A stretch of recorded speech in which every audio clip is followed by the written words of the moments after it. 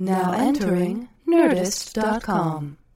My name is Ben Blacker. I'm the creator of the Nerdist Writers Panel series. Follow me on Twitter at Ben Blacker and let me know who you'd like to see on this series. I'm always looking for new ideas for TV show, movies, books, comics, anyone you like who writes things. Do me a favor, though, and check the archive to see if we've already had that person on whom you would like to hear from. I am a television writer. I've written for Supernatural, Super Ninjas, and I'm currently on the Netflix DreamWorks show Puss in Boots. I'm also the co-creator of the Thrilling Adventure Hour, stage production in the style of old-time radio, which is a weekly podcast here on the Nerdist Network.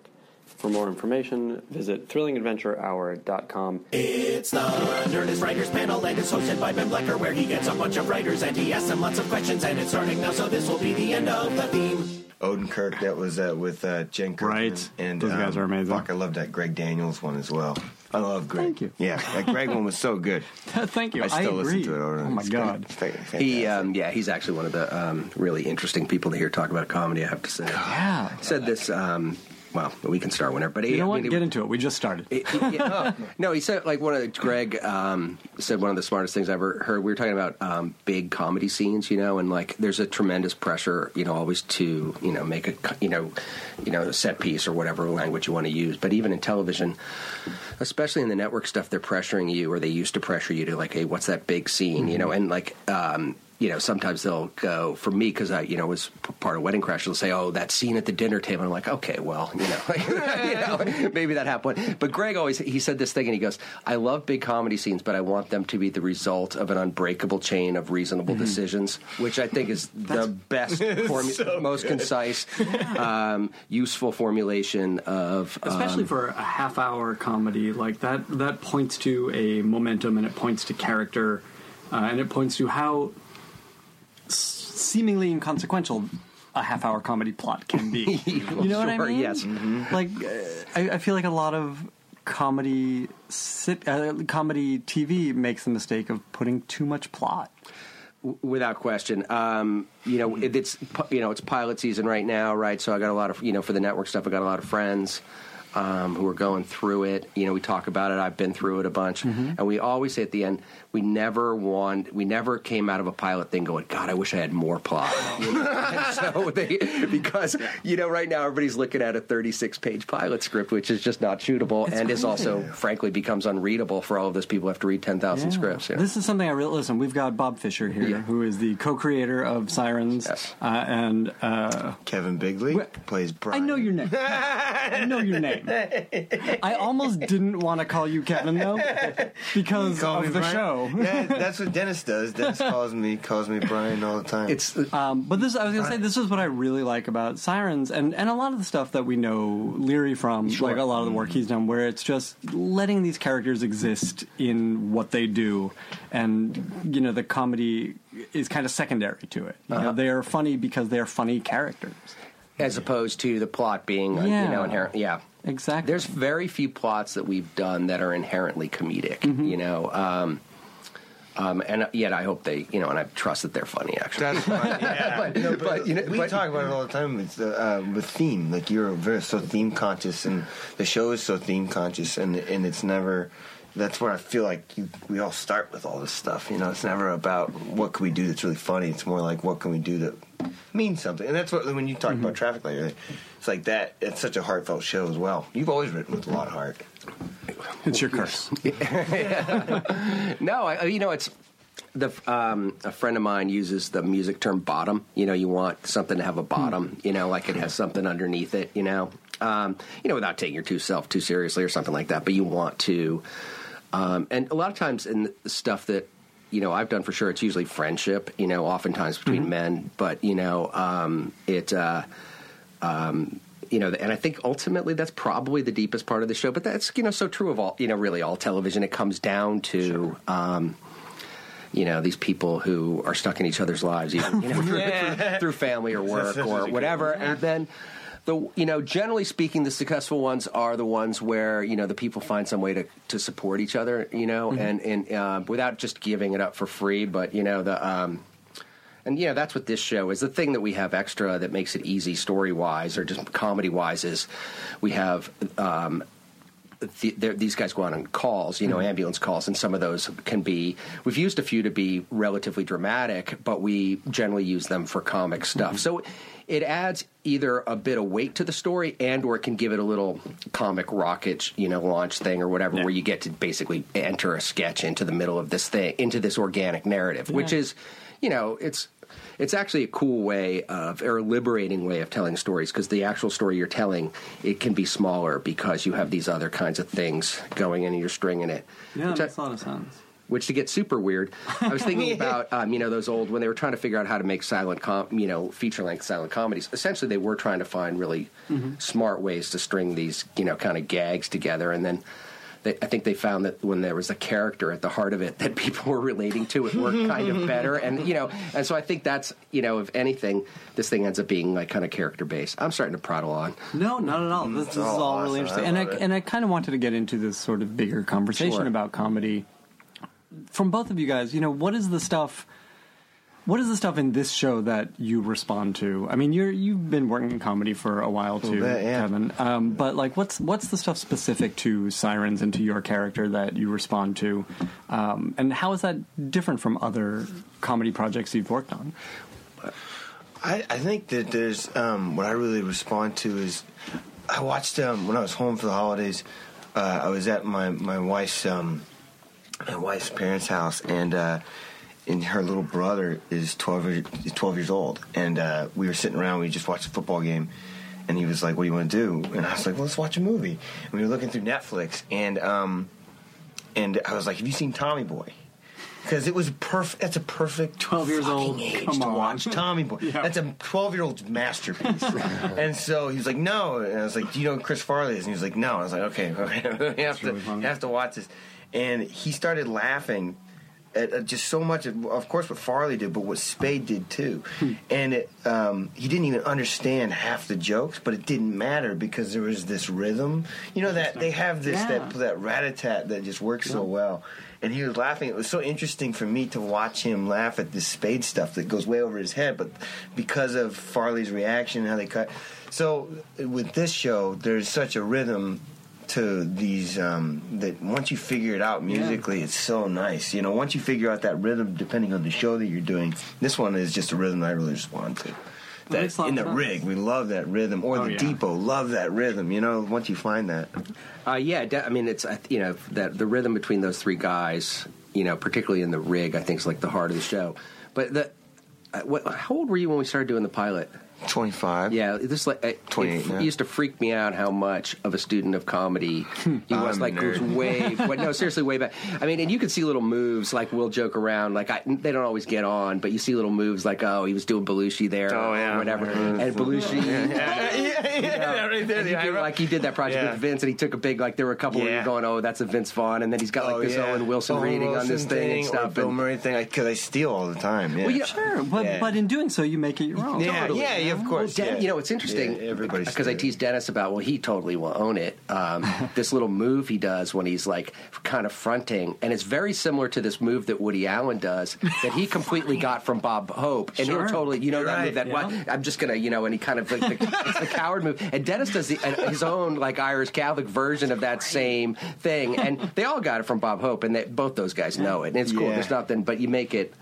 I don't know. It becomes this other thing and interpreting it. And so for Kevin and I, because we can shorthand stuff, now because of that. You did that with one of the scenes like I go to prom and stuff, and he was like, we were trying to figure it out because we had the written, but the written was too long, so we were trying to figure it out, like how to improv it, and he was like, just do like Vince a little bit.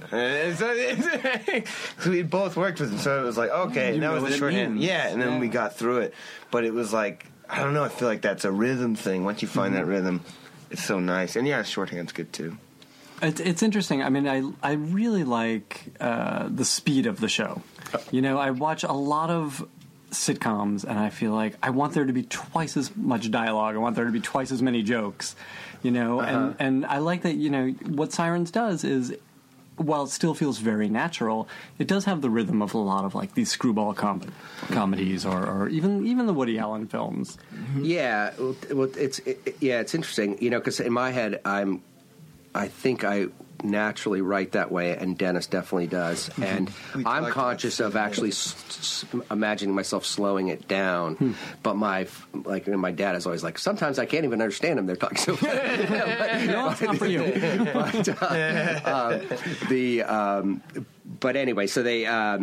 But yeah, I think it does go fast. We're not, sometimes we try, to. Have there's a natural rhythm that comes in comedy writing and sitcom writing in particular that you can almost anticipate when the cut is. You can anticipate when the joke is, and we're not breaking. We're certainly hopefully a good version of a mainstream comedy, but we are conscious of trying to make the scene go longer sometimes than you think, so that or cut it shorter than you think, so that. So that you're a little bit not sure exactly what's going to happen in a good kind of comic way, because it surprises you a little bit. But anyway, those I'm not sure if those come through. It certainly does. I'm curious about the evolution of the show and the development of it. How you got on board, how you and Dennis started working together. What were you coming off of? I think this thing has the development process was relatively long, and we reshot the pilot. Yeah. And it's cable, so it moves slower, and no one's on a fall clock, and so it did seem to stretch on a bit. I think when I met with Dennis for it was I think it was right after Traffic Light had aired, and its fate was still vague or vaguely in limbo, but it was pretty clear what was going to happen. And so we met. I remember it was St. Patrick's Day, which I thought, oh, that's weird. I think he plans that. And so it felt pretty good. But he had the producer. I think the way it worked was the front part of it I'm a little hazy on, but I'm pretty sure the producers of the British show, because it was a British show called Sirens, that's very different in tone, though I thought it was good. But it was about 3 guys in an ambulance, and there was a cop involved or whatever. But this show is substantially different. I like that show, but this one's different. And they had that. They brought it to Dennis's company to say, hey, maybe this might be this thing you want to do in America. And they liked it and felt in their wheelhouse. And at the same time, USA, I think, was looking to do something with Dennis. And they said, oh, we have this thing. And Dennis said, oh, I'd like to write this, but I'm going to probably go off and do something else. So I need somebody to stay with the show and, write it with him and, run the show and whatnot. So we met with a bunch of people and we hit it off. I mean, it was pretty simple as that. But I bet it was a giant... he never listens to this stuff, so I'm not just saying it for him. But I would say, I kind of grew up in a, maybe a less aggressively Irish Catholic, but pretty solidly similar world as that. So he's kind of like, I really related to what he was doing. It was very specific. He reminded me of cousins of mine. He reminded me of this thing, and there wasn't a lot of it in television. So when I saw it for the first time, both on the MTV stuff he did, I was like, oh man, there's this guy is speaking to this thing. And then The Job, I thought was such an amazing show. And I think I've told him, I think I actually liked it better than Rescue Me, although Rescue Me had such a long run. No, you're correct. But I just loved it. It was really great, and at the time, it was such a breath of fresh air. I was like, oh man, because at that time also I'd kind of left TV and I was only doing movies. So I was like, man, this could be exciting if it kind of goes in that road. So I'd always wanted to work with him. So yeah, it was awesome. And then it was already sold, so there was no pitching or anything that. We had. We didn't even, the development process was pretty hands-on. I don't know to the extent to which is people don't really want to mess with Dennis, or the process of cable development is a little more respectful or a little less, not respectful, a little less intrusive hands-off, Hands-on's a nice term. Because I've never had a more hands-off development process. Wow. And then the people at the time was Jeff Wachtel and Chris? Huh? McCumber mostly came on later. Bill McGoldrick, of course, who's gigantic, also one of the great dudes. Yeah. And so those guys would give us notes and say, hey, and push us in a little different direction, but they really didn't. And we wrote this pilot, and then I think some of it needed to, we learned a lot in making it, one of which was that we had to vaguely take the calls seriously. Like, in other words, not vaguely. We had to actually, like, if there was somebody's life or death was on the line, or there was some seriousness going on, if there was a time component, the guys had to not be cracking jokes. So we had to reshoot a couple scenes, which we did in the spring. Yeah. And then I think started to come together there. It was car wreck scene was our one, and we were kind of like, they were kind of like joking while they were doing it, and it just, I guess it didn't go over it's jarring. that well. I can Yeah, see it's that. weird to see. And I would imagine, too, there was some, discovery process once you had the actors on board and kind of saw how they all worked together. Yeah, there was a number of things. I mean, in Dennis and my both of us said we love that, like Butch Cassidy and the Sundance Kid, heat of battle kind of quip and stuff.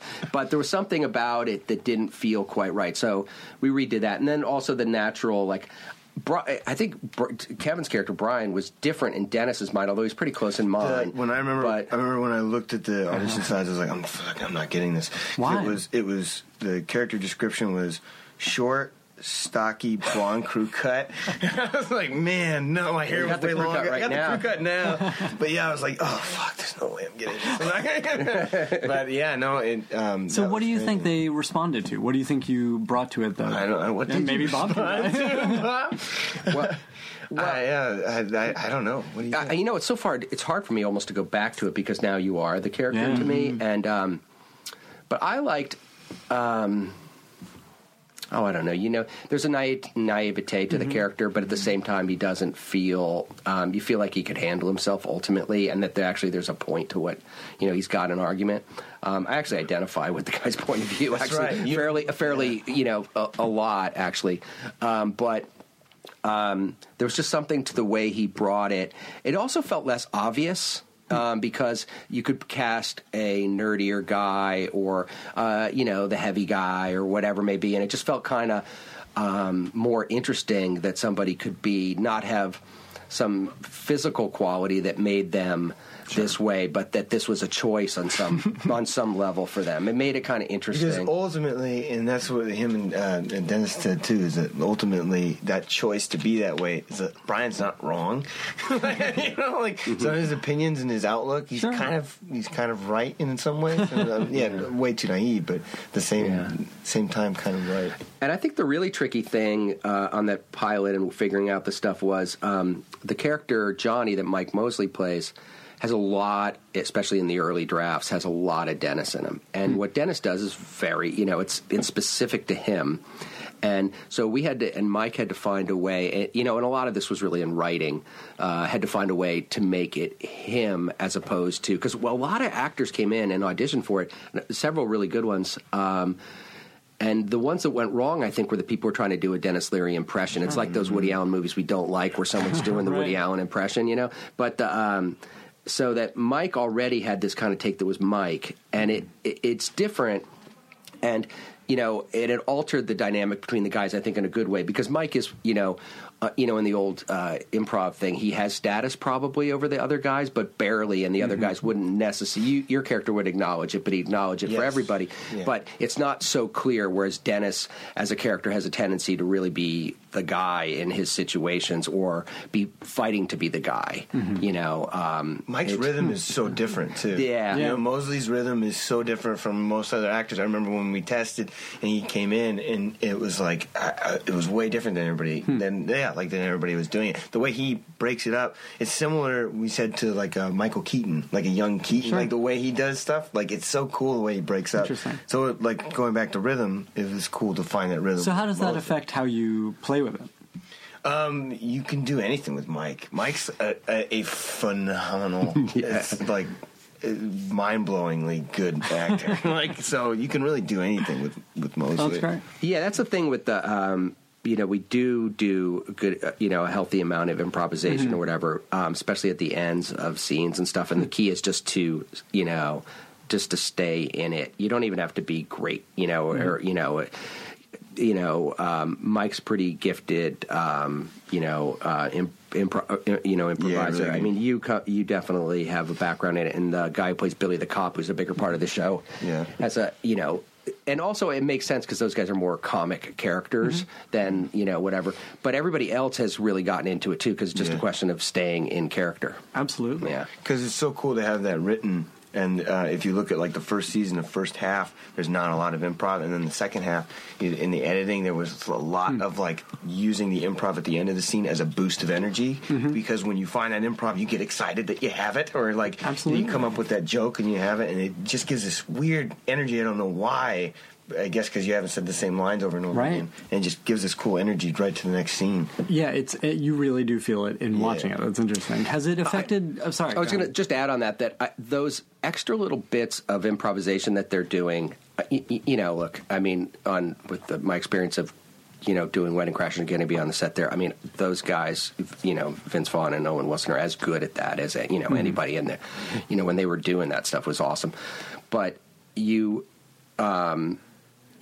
what it allows you to do in a weird way is get to know the character more, and you feel like you know them more because you're seeing what feels like downtime a little bit sometimes, or what feels like something genuine, slightly more genuine. We were, everybody does this kind of stuff, but I enjoyed doing it on Traffic Light as well, and I felt like the things that were very good about that show included that sense of kind of like, I saw like Nelson Franklin, the guy who played the lead in that show, was an incredible improviser, and he, you just felt like you got to know the guy a little bit. But anyway, go on to your question. I was just curious about how that, knowing what your cast is capable of, both in improvisation and just in the delivery of the script, how does that change how the show is written? Well, it's because. One of the things about, I'm sure you see it all the time in your interviews, one of the things about having a comic point of view is that I'm consciously making fun of the pretentious things I'm saying here, which is really hard, because I was about to say, I'm just going to say it. We say this thing, and it sounds so unbelievably pretentious out of context, which is that I really think these guys taught us, or the actors teach you really how to write them. The good ones teach you how to write them. And like, I'll use an example of, this guy, character Billy, Josh Segura, who's on the show and a bigger part of the show this year. It was a very small part initially where he was playing the character Teresa's partner, and just instantly you were like, wow, that's very different than in spirit, or it's exactly what we wrote, but it's sort of different, and it's this thing, and it just was this window into this character that you wanted to write. And that guy's voice, and all of these guys' voices now end up being in your head, and then and look, and they're there's a character, that you sometimes, like with side characters, you'll find a little something for them, and then the goal is to kind of like try to give them more and more, and flesh that thing out, and give it bottom, or give it some, grace notes or whatever. But I really do think that listening to and seeing where they kill, and seeing where the little bit of delight is, or these little natural rhythms, you find it, and it becomes. The thing that all of us noticed this season was just it was a lot easier to write because we figured these guys' rhythms out, and they really largely taught.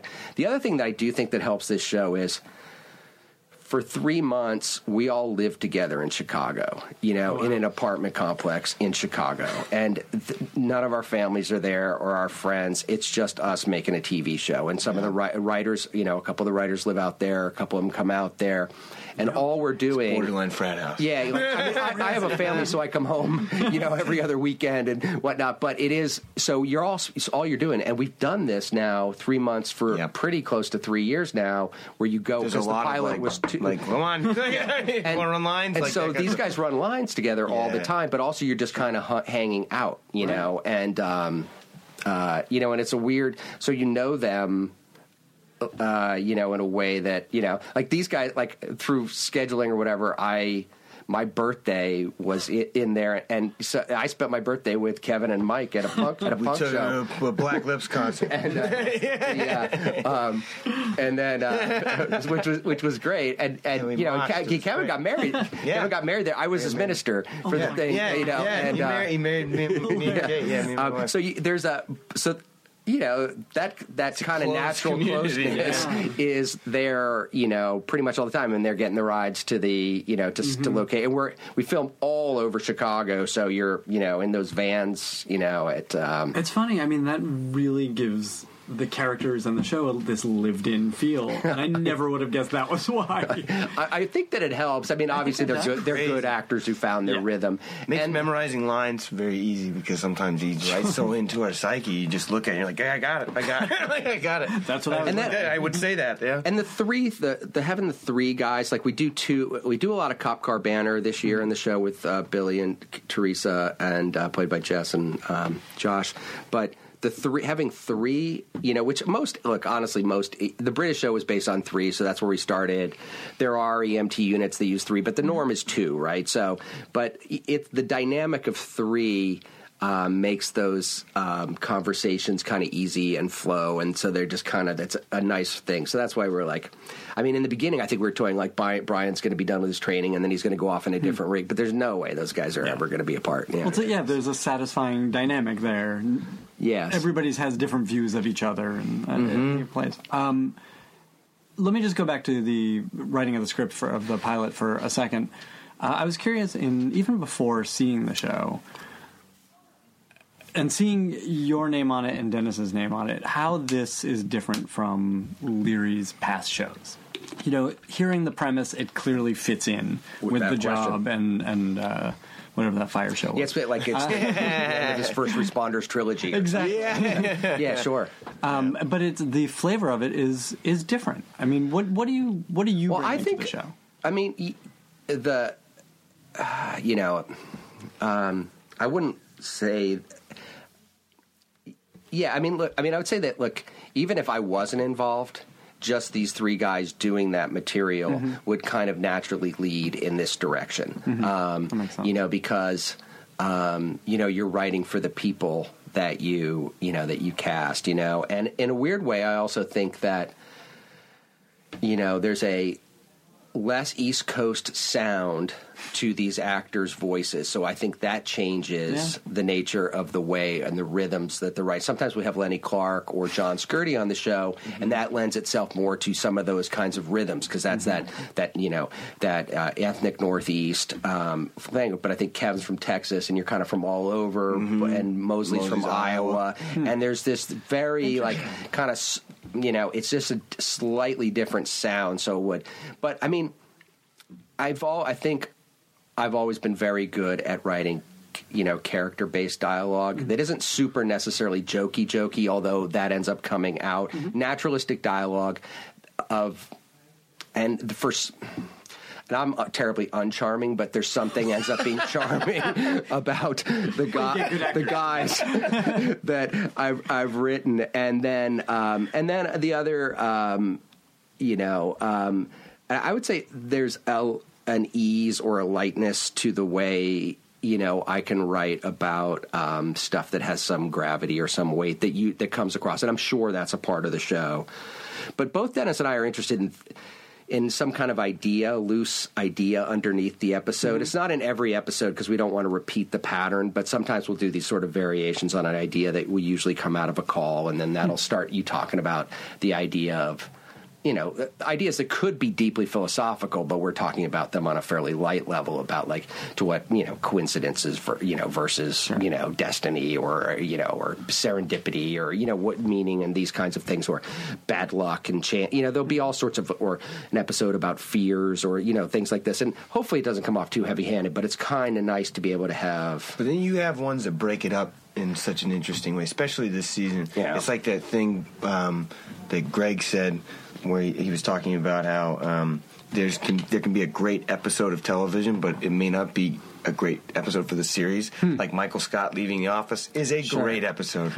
Not arguably tough for the series because they still had 4 or 5 to do. Yeah. But breaking up that rhythm in such a cool way, we have 4 episodes that can kind of slice up those themes and really. Yeah, and we try to do one where something relatively weighty, is in there to mix it up. And then try a few storytelling experiment. They're not earth-shattering, but they're our way of being kind of interested in the thing. I mean, it must feel like going into a second season, you've established the baseline, right? So you can try some new things. How does the room work?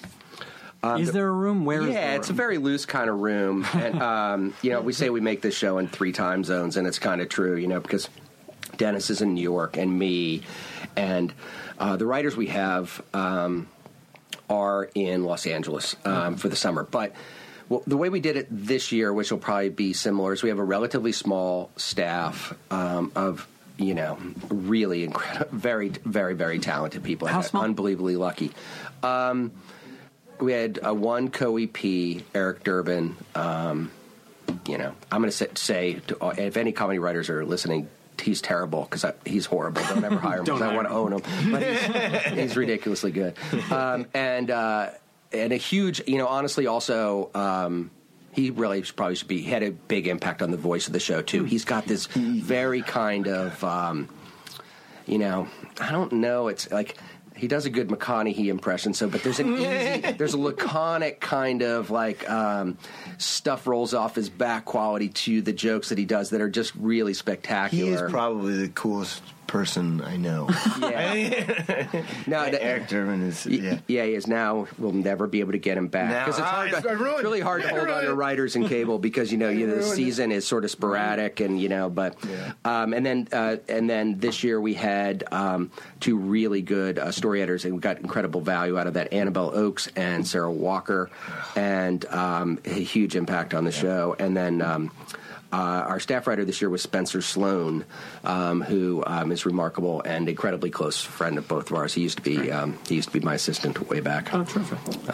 So that's a really small group. It's incredible. And then Dennis. And then so what we all did is we flew out to New York for 2 week trips and broke a bunch of stories. Wow! Not all the stories, but a good portion of them.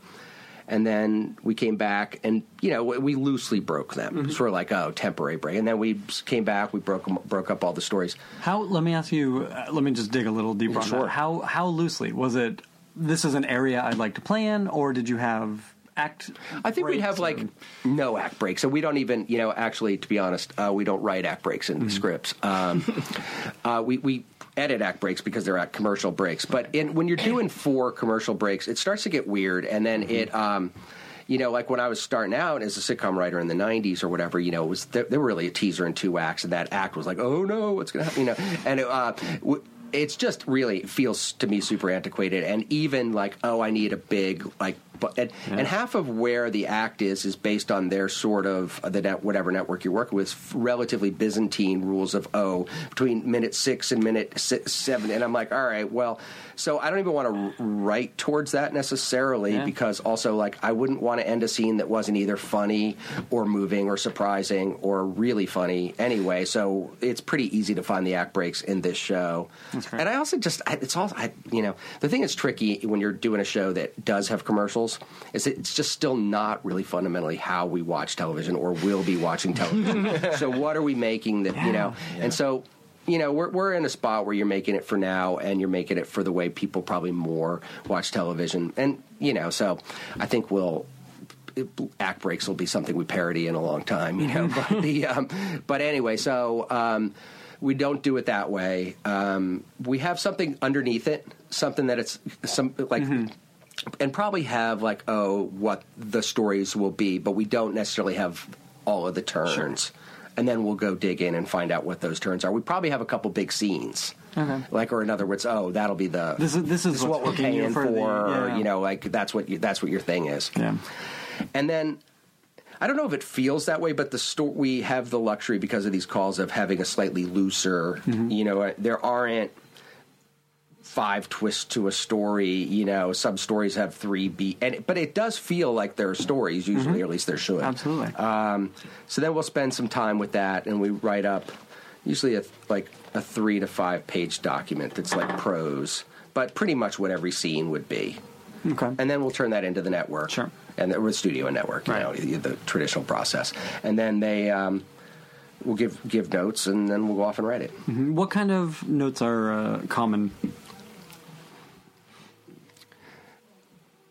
In case they hear this, I'm very reluctant to say this, but I was joking to somebody that I think that I got less notes this year doing this show than I did on my I'm talking the whole year, than I did on my second episode after the table reading of a traffic light episode. So it feels like not. Yeah, when we were shooting we had Melanie Frankel come out. Yeah, she was exec from USA. She was there for 2 days. Her first day shooting. And then we were all excited because it is a friendly environment with her especially. And we're like, so you're going to be able to come out like with all of us and stuff? She's like, I'm flying out. And she's like, if I'm here more than today, that means that there's a problem. And she was never back. You know, like, I mean, so, and they never came out. She trusts you guys to make the show. They never came out second season at all. They had a few small little things season one. And, and I think that was just all of us trying to figure out what the natural kind of place for the show was. And I think we all feel like we found it somewhere in the middle of, as actors and writers in the middle of of last year, like is often the case. I mean, our pilot is, clearly, in my opinion, there's cool stuff in it, but it's our worst episode. That's good, which is better than I mean, right? Isn't it 3 different shoots? Yeah, there's stuff from 3 different shoots on the thing, and it's kind of cobbled together. Mike's facial hair changes. Yeah, but it was also like the show we didn't know, and also like I think there was, I think we were trying too hard to some extent. Like, oh, we're going to be tough, and we're going to be punk rock, and we're going to do whatever, but. As the show kind of eased into the thing, I mean, on the voice thing, the other thing that you were talking about earlier that I want to add is that, like, with this show, because it's about, the thing about EMTs is they go out and they serve everybody, you know what I mean? And the people who serve those people, the EMTs, represent everybody in a way that, like a show... that I just finally watched the pilot of Transparent, and it was very good. That's a very specific group of people, and as diverse of the issues they're dealing with, that's a very the voices are very specific to a very narrow segment of the population, whereas this is very large. One of the things I like about the show is that there are people who sound sound very different from each other and have different rhythms and are bringing in different perspectives. And then the people that the calls or whatever you want to say, the little when we're treating people, those people also have different rhythms and different thing. And to me it makes it just feel bigger in a way. The world in a really nice way. Yeah. Could this show exist on the network? How would it be different? I think it probably, I don't, look, I don't, I've done network television. Yeah. I imagine I would do it again. It's, obviously changing what it is and is going to change what it is. This writer we're talking about right now, Eric Durbin, is working on that Will Forte show. That could be totally cool and open up a whole new thing. It doesn't sound like a network show. The thing. So what we know is a network show. In the end, this show delivers what hopefully a lot of, what traditional network shows aspire to, which is a group of people you like who, give each other shit and and it's like, it's as old as friggin' time, but this show does deliver that stuff and then has this other stuff around it. Now, obviously we can't do the language, that's not, but it's not like I think sometimes in the beginning of the show, we might have been like, oh, we can say cock, so we're going to say cock, and you're going to do this. And that goes away, and what comes in its place is that you would just, I naturally say shit a lot, so it's going to come out in the thing, and I like it. We could take that away, and it would feel probably okay. I think the question is, could you have the autonomy... Well, and I feel like that's often what it comes down to, right? Yeah. Is you guys are getting to make the show you want to make. And the fact that you got more notes on, an episode of Traffic Light than you got in a whole season of Sirens. Speaks highly of making these shows for cable. And I wonder if network is going to start chasing that, if they're going to realize that. I hope so. And and it becomes not so clear as to what the difference is or what the place is or what and again, like I'm not, I wish that I was 22 or 3 right now and have it at all. I mean, the ability to, I think what's going to happen in television is unbelievable. I mean, it's scary and there'll be a lot of changes and, whatever, but we're going to have the ability to just make a lot of stuff. Now, I have good friends in this business who, if they weren't my friends, wouldn't necessarily know that Sirens is on. Mm-hmm. That's the downside of having so many different things. If you had a show on a network 10, 12, 13 years ago, even if it sucked, people would have heard about it. You know what I mean? Even if just for ridicule. Yeah. And be embarrassed about it forever. But you can make stuff that's pretty cool that has, we actually get, for a cable comedy, we did pretty good, and I think we'll probably grow. But at the same time, it's just not there aren't billboards everywhere in the same white way, so you're kind of...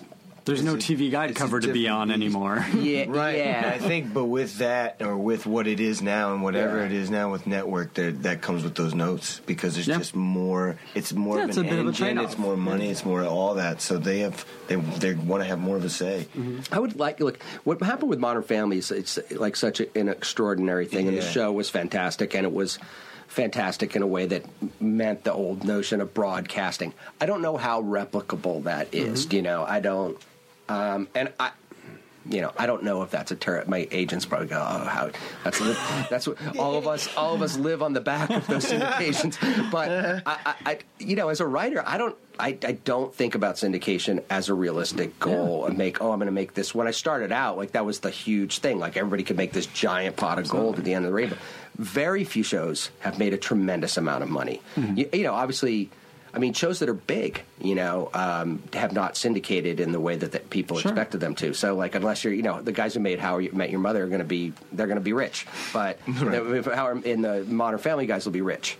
But they're fewer and further between. It's not, New Girl, which is a fabulous show, and you would have made, I don't know how much money they're going to make, and maybe they'll make a lot. I hope they do, because they're all awesome. But so it's just not, and that's an incredibly successful show that sticks around forever. It just doesn't seem like, it just seems better gold to just try to make something cool. I think you're absolutely right, and I think that's sort of the thing we keep coming to on these panels, especially in the past year or so, is just make the thing you want to make. But I think that's but like right now, I'm like sitting like, oh, well, what I might do. And the other thing too is that for somebody like me who came up, as a kid, loving that kind of looser 70s style of something. I was going to ask you about that, to talk about the 70s thing, because Dennis has that 70s. Dennis loves his favorite movies, Eddie Coyle, all that stuff, and like The Job has that 70s feel to it. And you've always said that our show has that feel. What is that feel? It's just there's a looseness to it. It's not so polished, and I watched. I'm not always that current, but I watched Togetherness last night, and it was, the premise is, fairly standard. I mean, I could sell that to a network probably, you know what I mean, and make a bad version of it. But the kind of style of it, the looser style of it, and trying to find different kinds of things to focus on, for me makes it more interesting. So that's the thing that's very exciting in the TV stuff, is the ability to maybe it seems like there's a lot of stuff that you can do on these different new outlets, and you make less money than we did before, but gosh, we'll make better stuff. Absolutely. So tell me a little bit about the stuff you worked on coming up, just briefly. Well, I say, like, I'm kind of like, I didn't have a really clear vision of how it worked. I didn't really know anybody, and my old writing partner, a super talented dude who I went to high school with, named Steve Faber, and we didn't know what to do. We would just hand out scripts to random people. It actually worked out for us, because we handed out a script to somebody who handed a script to somebody in the makeup department at ABC on some sitcom, and she handed it to an executive. And she literally put it in the pile of scripts I'm never going to read. But it fell off her desk, and this is honest to God true story, went underneath the credenza of her office. A year later, she moved. She got a promotion, got a new office. They moved the credenza. She saw the script under there, thought it was a sign, and so she read it, and she got us an agent that afternoon. That's exactly how it happened. So no, we didn't have any idea how to do it. And we didn't know necessarily how to, and we were also with a very passionate but small agent at the time, and I don't know if she was awesome, didn't necessarily have the vision of where we were to, and so we were kind of plodding along a little bit. But and I also were you guys landing in writers' rooms, or were you? Oh yeah. I'll get to that. This is one of my famous giant ridiculous prologues. But so we worked on I don't know, 4 or 5 sitcoms. Our first job was on one of the Bonnie Hunt shows, 94, 95, somewhere in there. CBS sitcom called, I think it was called The Bonnie Hunt Show, and then it was called Bonnie. Those were her shows she's remarkable. I learned it. I actually same loose feel. Very much. Have the piano play for the audience. Yeah. What? Do you always used to have the piano, the piano play? She did, yeah. When she had a jazz combo, like we were doing the tapings. Man. Yeah, I learned a lot from her, just the rhythms and stuff like that. And and she was another person I kind of admire. I would love to have her on our Sirens show just because she's from Chicago and she has that feel. We tried to get her on this one thing, but it didn't work. But we'll get Bonnie. Yeah, she's so funny. But then I worked on another show, but at the very end, called Married with Children, and I worked on this little show called Married with It's hilarious, but. And I hadn't really. I think deep down I was always at that time back then more interested in movies, but. And I just didn't know really. It just I don't know. I didn't know there weren't podcasts and stuff that I could listen to and figure stuff. And I didn't know really. It just didn't seem like a realistic kind of thing to do for some crazy reason. Television seemed more realistic to me, and so I hadn't know Married with Children all that well. I'd seen a little bit of it for some people was super iconic, and now when I went back and watched the episodes when I was working on the show, I was like, oh my god, this guy's a genius. He's remarkable. But anyway, so that was a good experience also, just in terms of like learning a lot of traditional kind of very old school jokes. I would imagine that was a very traditional comedy room. With 20 writers throwing jokes at a script. Yeah, and then that right after that, but the irony or the way it worked is we were supposed to go on a show that was considered kind of cooler, called Ned and Stacy. Sure. But then that job fell through, and then Sony felt so bad they put us on that. It was gave us a leg in. We had to interview. That was back when studios had feelings. Yeah, no, but it was kind of a weird situation how it happened. And then we came very close after that, Married with Children, Steve and I, to getting a job on, what at the time was the hottest show in the world, Friends. We got really close. We didn't get that job. And I think, if I got that job, sometimes I would have made so much money because all those guys made so much money. But I also think that I might have kept going in that direction. Yeah. But what ended up happening is then I got on another show and another show and another show, and you kind of get sick of spending a year on a show, and it turns out and there's so many great people in the room or hilarious, and then you watch the show and you're like, it's all right, and then you go get another job, and so we did that for a few, and then at a certain point in time we said we got to write a movie, and then we wrote a movie. Our very first screenplay I ever wrote got made 12 years later. Was that We're the Millers movie? No kidding. And but because of that, then we started getting a lot of work off features, and then that's what led to the Wedding Crashers stuff. And I was super into that. And then after a little bit after Wedding Crashers, Steve and I split up and stopped writing together with incredible timing on our part. But it was, and then so I did some movie stuff and I did some TV stuff, and then I did a couple pilots. I filmed one. I was like, oh, this is kind of fun because you get to make stuff in a way that, in film, it's the director's thing. And so I made this pilot with called The Law with Cedric the Entertainer, and I've always been interested in this stuff. I wanted to do a cop thing, and then it was funny, and actually I think it got pretty close, but it wasn't exactly what I wanted to do in TV. And then Traffic Light, to some extent, was a reaction to that I wanted to try to keep it less silly, less amped up. There was at the time in network television, there was a nervousness that they were like, if single camera, it's got to be super funny, and to them, super funny sometimes. And there, again, I have so many friggin' amazing people that I worked with, but there's a desire to amp things up, and so the comedy started feeling sweaty. That quality that we're talking about, where it's just trying too hard and it's fake, and it's just like, fuck it, we might as well just do multicam, which acknowledges its fakeness. Right. If we can't be more human, if people can't. You said it really well one time when you're like, everybody has a joke, and that's the problem that you have. That everybody has a joke, so kind of taking jokes away, maybe. And writing more on theme or writing. Well, it's like the character stuff, you know what I mean, and just and also doing less clear old school setup, but we still try to do some of that because you want to like Eat from the Rainbow, the comedy rainbow. You want a little bit, of everything. But I was thinking in watching these first few episodes again, like there's an amazing joke, and I think the second or third episode with the guy who gets hit by lightning and he's deaf in the ambulance, and you know what's coming. Yeah. You know that your character is going to say something awful, and that's when his hearing is going to come back. Sure. But the way it's laid out is there's a great tension there. Right. And I feel like it's played with in such a fun, and it's not groundbreaking, but it's played with in a really interesting, fun way because you like these characters. Yeah. And there's something about filming. I kind of fell in love with, on the traffic light, we were doing a lot of these phone call things, but I fell in love with filming as you're moving. And because there's there's minimal blocking, but it brings a kind of a life to it. And I also feel like there's, I think, whatever, it's because you guys are good, but there's some level of driving around being pulled in a rig, It's a different world. You just get to see a different world. It changes the dynamic. It does. And so you're whipping by stuff, you're seeing the streets. And that's the cool thing about it, even just like shooting in Chicago. It's just, there's all this life around you when you're shooting on the streets like that. Yeah, it's a different flavor. Yeah.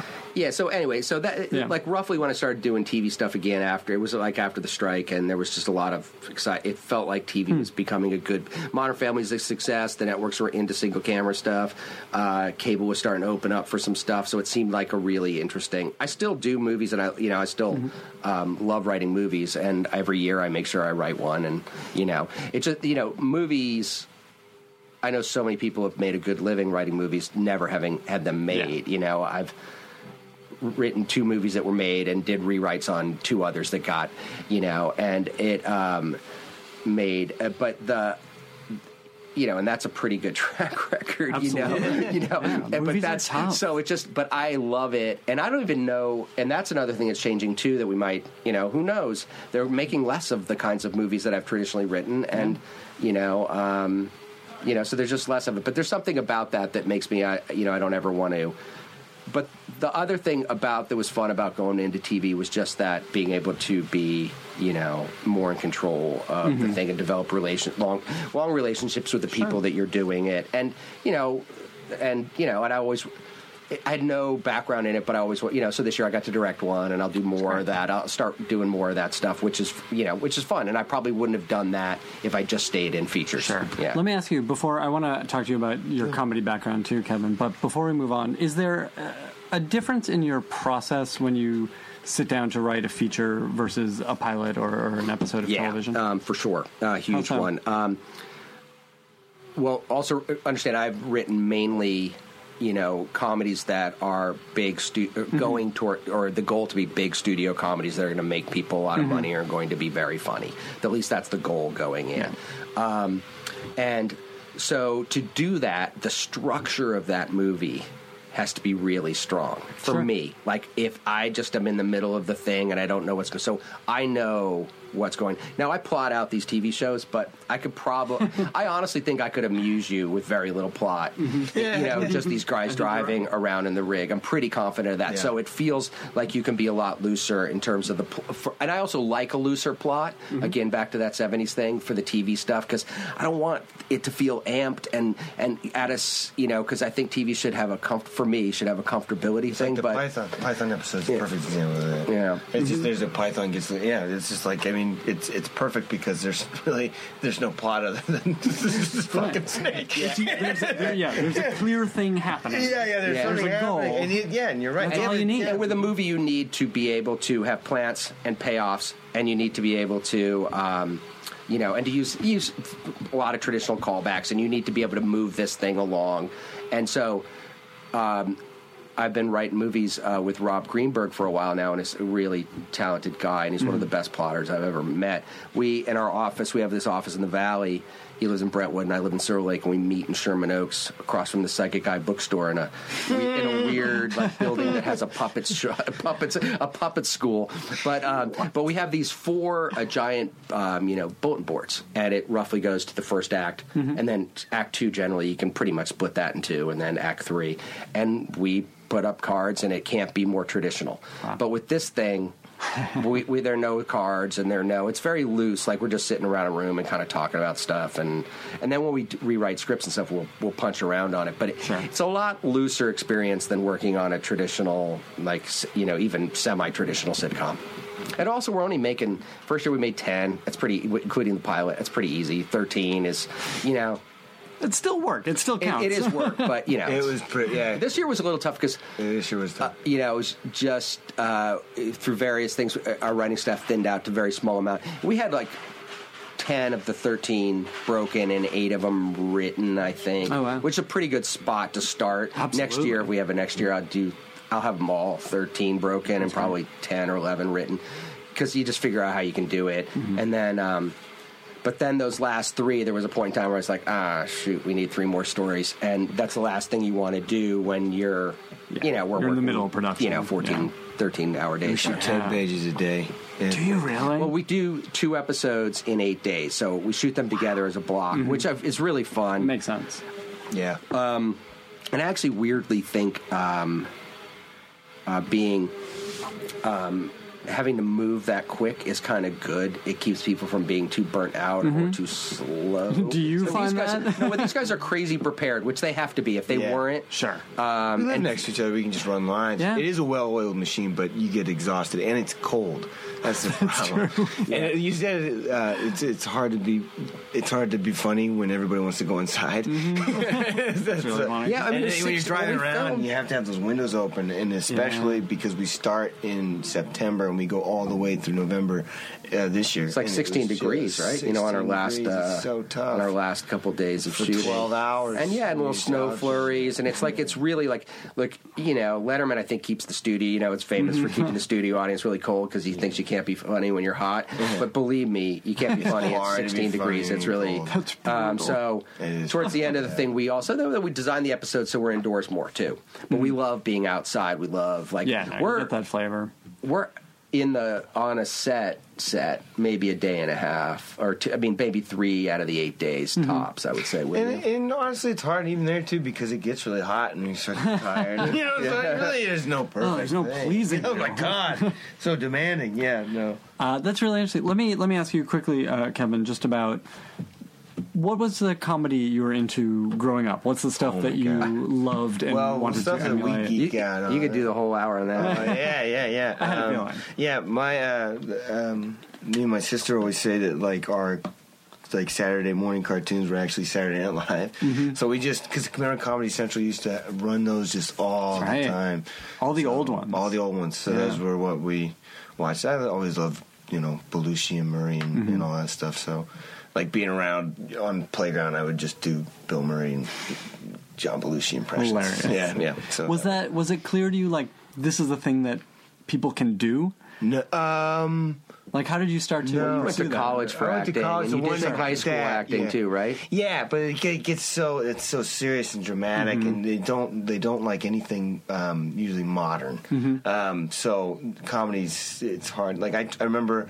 My professors got pissed at me because I came in with a Neil Simon scene for final scenes, and they hated it.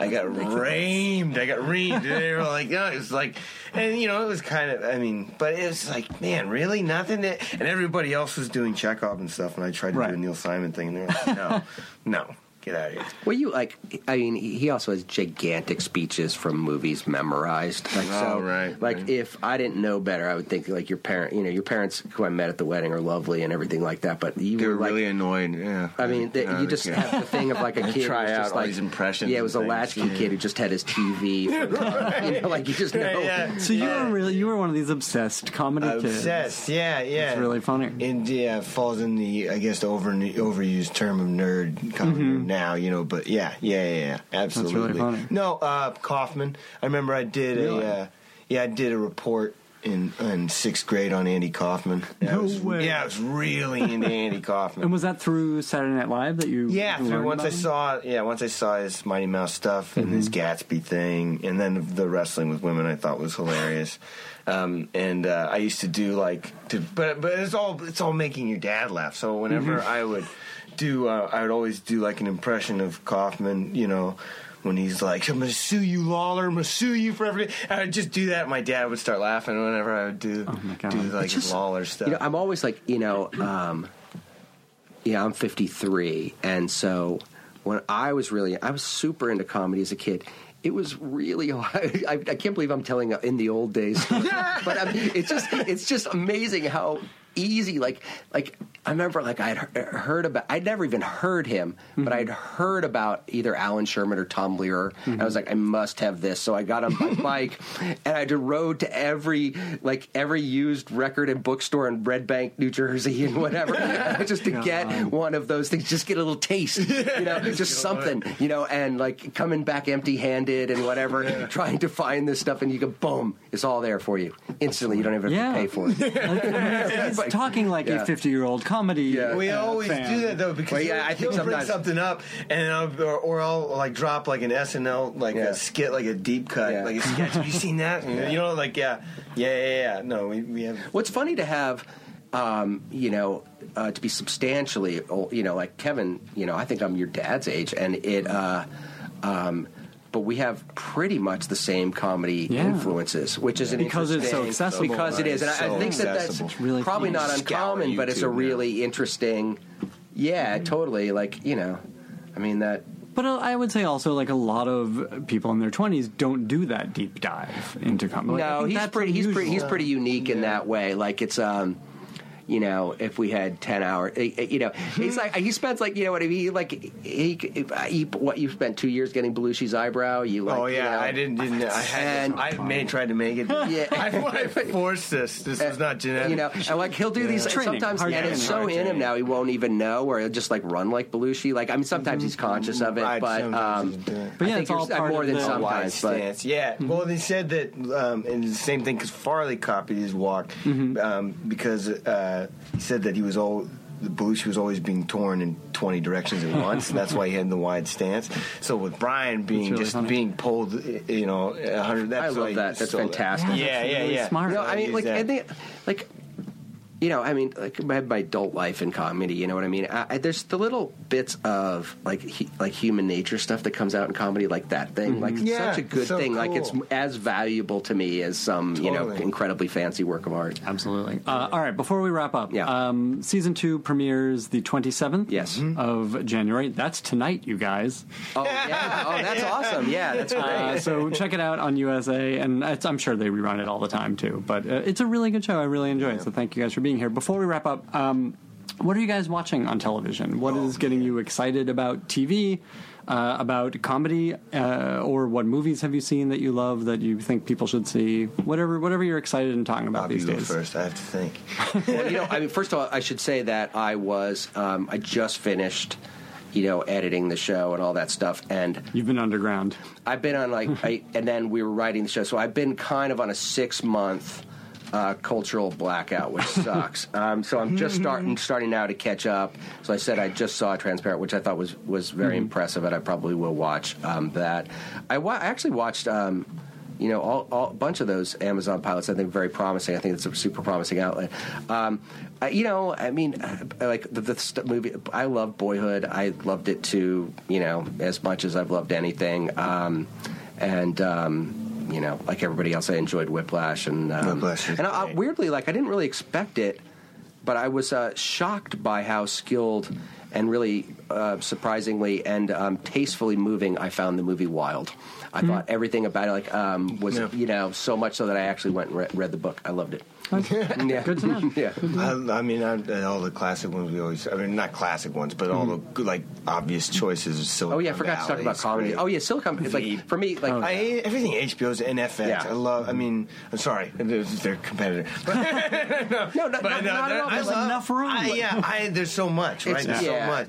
I love all that stuff. Yeah. All the stuff they're doing. I thought Silicon Valley was super. For me, was super gratifying, and those are a bunch of them I had worked with on little, I think 3 of them at least have been guest stars on Traffic Light or various things, and done little things with them, and or watch them come up, and to see those guys in this spot being able to do what they do, I think it's extraordinary. I mean, the writing's very good is too. Orchestrated is just it's amazing to watch that thing. Yeah. I mean, the comedic West Wing is such an awesome idea. And totally, the other thing, like as a writer, I'm sure I'm not sure. I feel like I could go on staff in Silicon Valley and do a good job.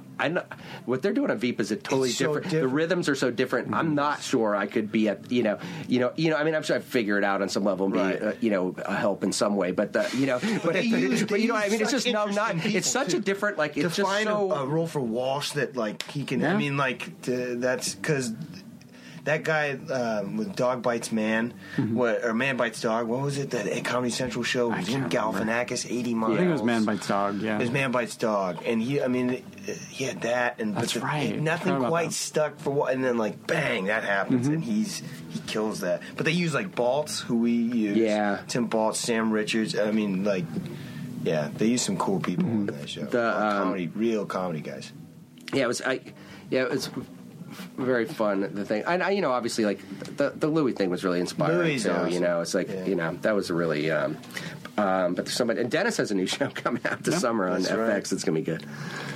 That sounds good, guys. Thank you so much for being here. Again, Sirens, new season tonight, and go watch the old season too, the first season, because it was great. Which I think is now on Netflix. Now, so you can catch up. Okay, awesome. Thanks, guys. Thank you. Now leaving Nerdist.com.